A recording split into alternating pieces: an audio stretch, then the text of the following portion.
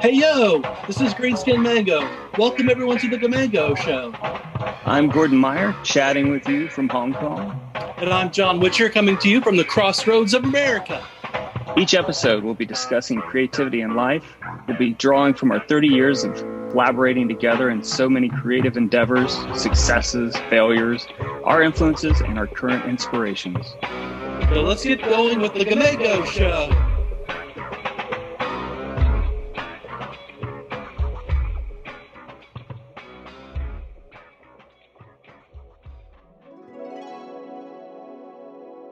You got to put the work in if you want to have any success at all. It's not just going to come to you. Oh, yeah, absolutely. I mean, you know, you're going to have opportunities, but opportunities are going to do absolutely no good if you don't put in the work and the preparation, you know, to at least meet or exceed the expectations, especially on that level. It was May 1992. John Frusciante quit the Red Hot Chili Peppers. I think they were on tour in Japan. Sitting in my room listening to the radio, and an ad came on that they were looking for a guitar player. I called, didn't think anything about it, left a message. A couple of weeks go by, nothing. I'm thinking, okay, there's no way.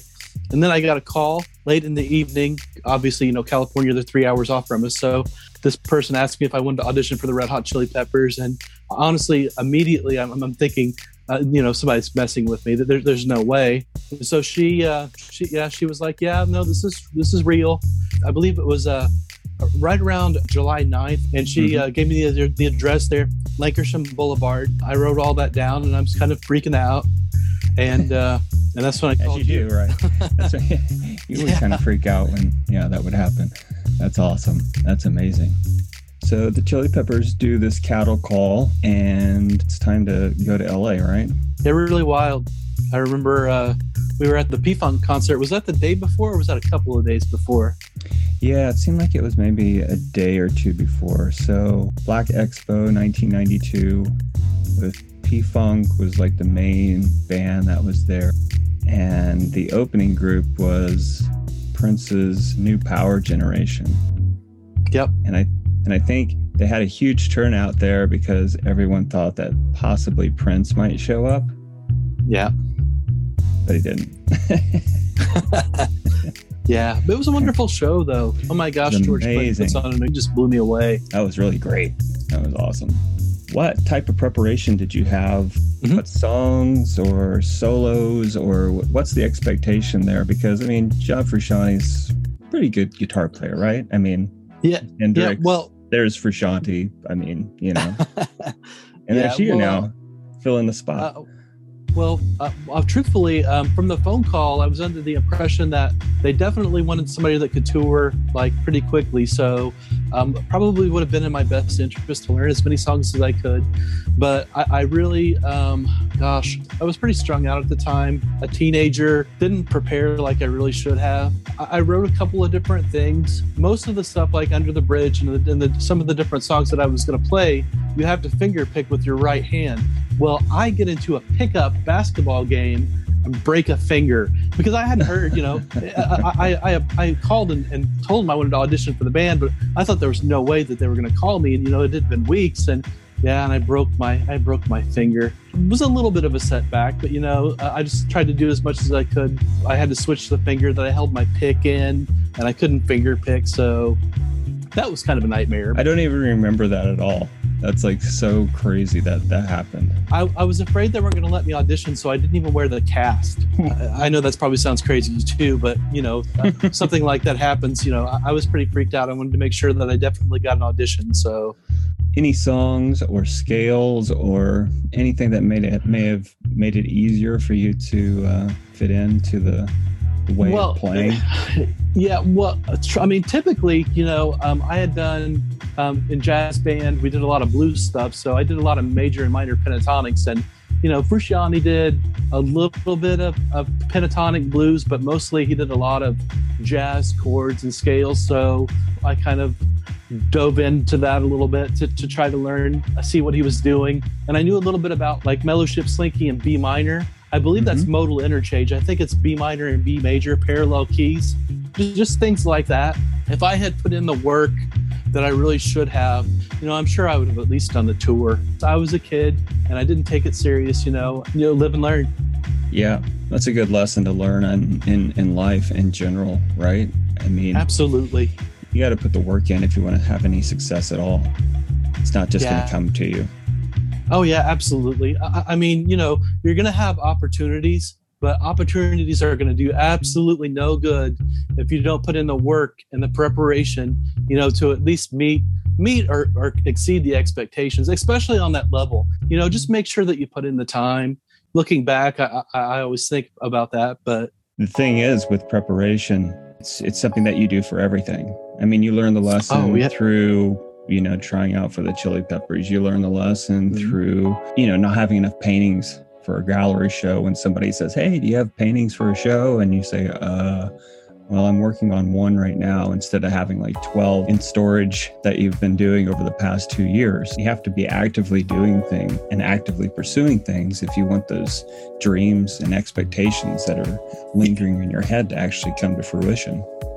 Yeah, absolutely. Because a lot of people think, that you just have to wait for these opportunities to come. And from the Chili Pepper audition and for some of the opportunities I've got coming up down the road, I know that you have to make things happen, and you have to want to make things happen. A lot of people think that you have to sit around and wait for opportunities to come. Am I ever going to get an opportunity? Truthfully, I have found that never works. You have to make things happen. You have to go out and go after these opportunities. And then when an opportunity is presented to you, put your best foot forward. You hear about karma, you hear about, all of these things of putting out energy and having that energy come back. And I completely believe in that. It doesn't always happen in the timing that you think it will happen, or at the earliest point in your life when you're like saying, "Hey, I'm done with school. Now let the opportunities roll in." Yeah, it is. Yeah, really. It is, it's you've got to put the energy into it to receive the energy back. But I also think too, it's a lot of times it's doing things for others and showing your gratitude towards others. And people recognize, the hard work that you do or those things that you really specialize in. And those people are like the lightning rods in your life that can connect you to this opportunity or that opportunity or this person or that person that fundamentally change your life and your career. Yeah, I mean, and that's something you've done for me, Gordon. I mean, over the years, truthfully, I probably wouldn't have known any Chili Pepper songs or had that opportunity at all if I hadn't kind of opened my mind to different types of music. And, even now with some of the stuff I'm working on, they're talking about if you don't have original music, it's really, really tough to get in, especially with comedy. And I know that's something you pushed from day one, even when we were, recording our own stuff back in the day. Yeah, I mean, you have to have an original voice. I think if you have the voice inside, and that's the calling for you to do something, to create something, to talk to the world in your unique voice, the unique voice is the thing that you're supposed to be using. You may have to get there through the voice of somebody else, or maybe that's your first few steps or whatever. It's your voice that needs to be heard. That original voice that sings through you is what's important. Yeah. Oh, absolutely. And I remember, even though I got turned down, it was a great experience to fly out there. And I remember we had just gone to the P-Funk concert, and some of the musicians from the P-Funk band happened to be on the plane that I was flying on, which I thought was really wild. That was awesome. Yeah, that was pretty crazy. Yeah, I was sitting next to a guy who was Sir Nose, devoid of funk. That's right. He was like the dancer, guy that played that part. We had just heard so many things about how he was live, and it was just, it blew me away. It was incredible. Yeah, and it's crazy to think that that's 1992. Oh. And we're going to go see George Clinton then, and then only just a few years ago I see them here in Hong Kong. That's wild. They're still playing here. And what was crazy too is that they had a few other headliners playing at the same time.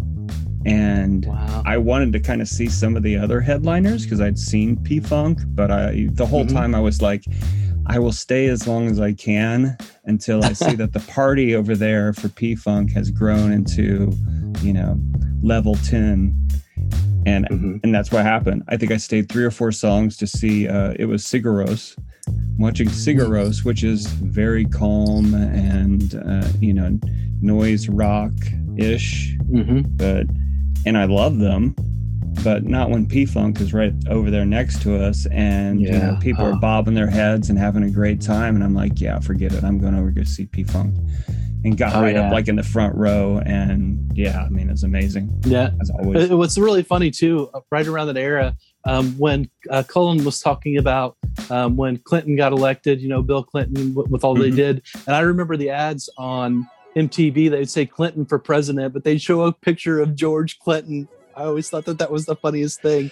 Clinton for president. Do you remember that? Yeah, because he also had the song that was Paint the White House Black and Brown. Oh, yeah. Yeah, I remember that. Yeah. That was great. It was so cool. Oh, my gosh. And then I remember as we go through Los Angeles on the bus, headed out to Hollywood, over to Lake Hurston Boulevard for the audition. I'm a nervous wreck, and you were trying to calm me down. And we get out there, and we're standing in front of the privacy fence, for, I don't know, about 20 minutes, and I'm warming up. And then they pull up in Flea's Jeep. The Chili Peppers pull up in Flea's Jeep, and, they take a look around at us standing out there, and then they walk in. One of the things that the lady told me on the telephone, she was like, tell Greer that you're an out-of-towner. So I'm thinking, what the hell does that mean? Out the front door comes this guy, and he says, hi, I'm Greer. I'm like, oh my gosh, so this is what that means. So I'm like, hey, Greer, I'm an out-of-towner. And he's like, well, all right, line up with these guys and gals right here, and we'll send you guys in. It was a restaurant, like a seafood restaurant that they converted into a studio. We file in, and I'm walking in and I'm looking around. I think that's where you were telling me, where Anthony's sunglasses were sitting on the table. Yeah, so in order for me to wait in line with you, I had to sign up also as trying out for guitarist for the Chili Peppers, which I was not suited for in any way, shape, or form, but they were cool with me, just like hanging out with you and signing the form and the release form and everything. So I went in while you were in, actually. We both kind of went in at the same time, and I just sort of waved to them. I was like, don't waste your time with me. I'm just here with my friend. And they were like, yeah, that's cool.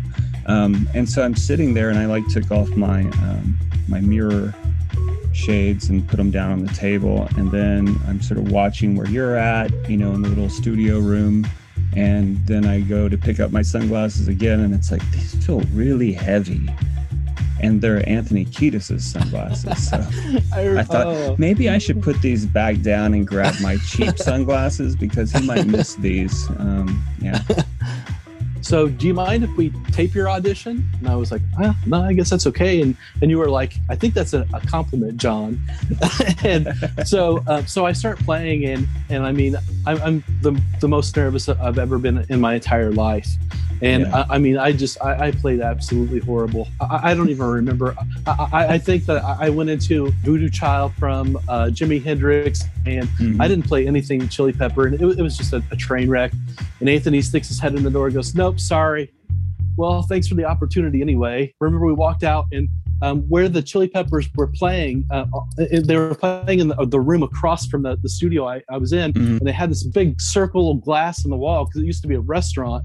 And remember, we were standing there looking in, watching them audition with other guitar players, and it was just so surreal, so wild. But it was really surreal. I mean, coming from where we came from, I mean, we had no exposure to anything like this. No. And it was just, and I think that alone, that sort of wake up call to what's real and what's fantasy and what's rock star possible, posing, what's possible, all kind of merged as to this is a business, it's not a MTV fantasy sort of thing, which we grew up in. We grew up living that fantasy and believing that fantasy full-heartedly. But there's also a part of us that also knew it's like, we have to get serious and get real with our own skills. We walked through Hollywood a little bit, and we saw the different stars, Marilyn Monroe's star. We walked around a little bit, just Hollywood. So wild, and you think Hollywood, beautiful, amazing area, but I always thought it would be huge, and it's so much smaller than I thought it would be. Yeah, it's a huge difference between Los Angeles, greater Los Angeles, and just the small area that is Hollywood. And And Yeah. now, I mean, I remember it back then, and even now, how overrun it is now with like tourist traps and things. Back then, it seemed almost It was, scarce in comparison. yeah. I think we ended up going over to Venice Beach.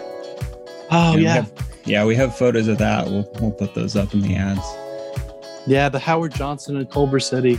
Gosh, and I remember all these years later, I always thought that I'd want to move to Los Angeles if I ever got the opportunity. But oh my gosh, I fell in love with Culver City. It's so beautiful. It's like you see in the movies with the palm trees on both sides of the street as you go, it's just absolutely incredible. Which is so much of LA anyway. It's like it could be anywhere. Yeah, that's hilarious. Yeah. So back in Indy, obviously, I'm buried down, really wanted to go on that tour, maybe do an album. We performed, we played out still quite a bit, Mm-hmm. but I struggled. I got really depressed. I got into more drugs and alcohol, just not very productive at all. We just done the EP for Oh, Green yeah. Skin Mango. We just recorded that. And then right off the heels of that, the Chili Peppers tryout happens. For you, the mothership is taking off from the ground and going on full throttle into space. I mean, it's like, how do you go from being, how old are you at the time? You're 19. So you're still a teenager. 19. You're still 19 years Yep. old. You're just did your demo tape. You're going out to try out for the Chili Peppers. Yeah, it seems like all your dreams are coming true. And then Yeah. the Chili Peppers kind of give the smackdown of reality with Anthony Kiedis narrating that. That's going to put you back a little bit. Oh, absolutely. Yeah. I know that I just had this vision of exactly how it was going to be. This was going to happen, then this was going to happen, then this was going to happen. Well, when the first one doesn't happen, it changes the whole trajectory of everything else. Green Skin Mango's doing their thing, and we're playing live and we're trying to make it and all these things like that. But I think just where we were at and the time we were in and our mental states, it was tough. It was tough just to keep motivated and keep going and do your original thing and keep creating. But we did it. We forced our way through it. And I think that a lot of that energy that we use to just make things happen, it's exhausting. It's very exhausting on all cylinders.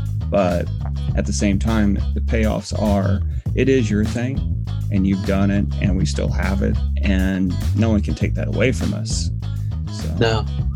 And it led to this, there are a lot of things that we've done since then. And, this, like you said earlier, in an earlier podcast, you have those failures where you can either just completely give up or you can use them as launch pads, to move on to other things. So.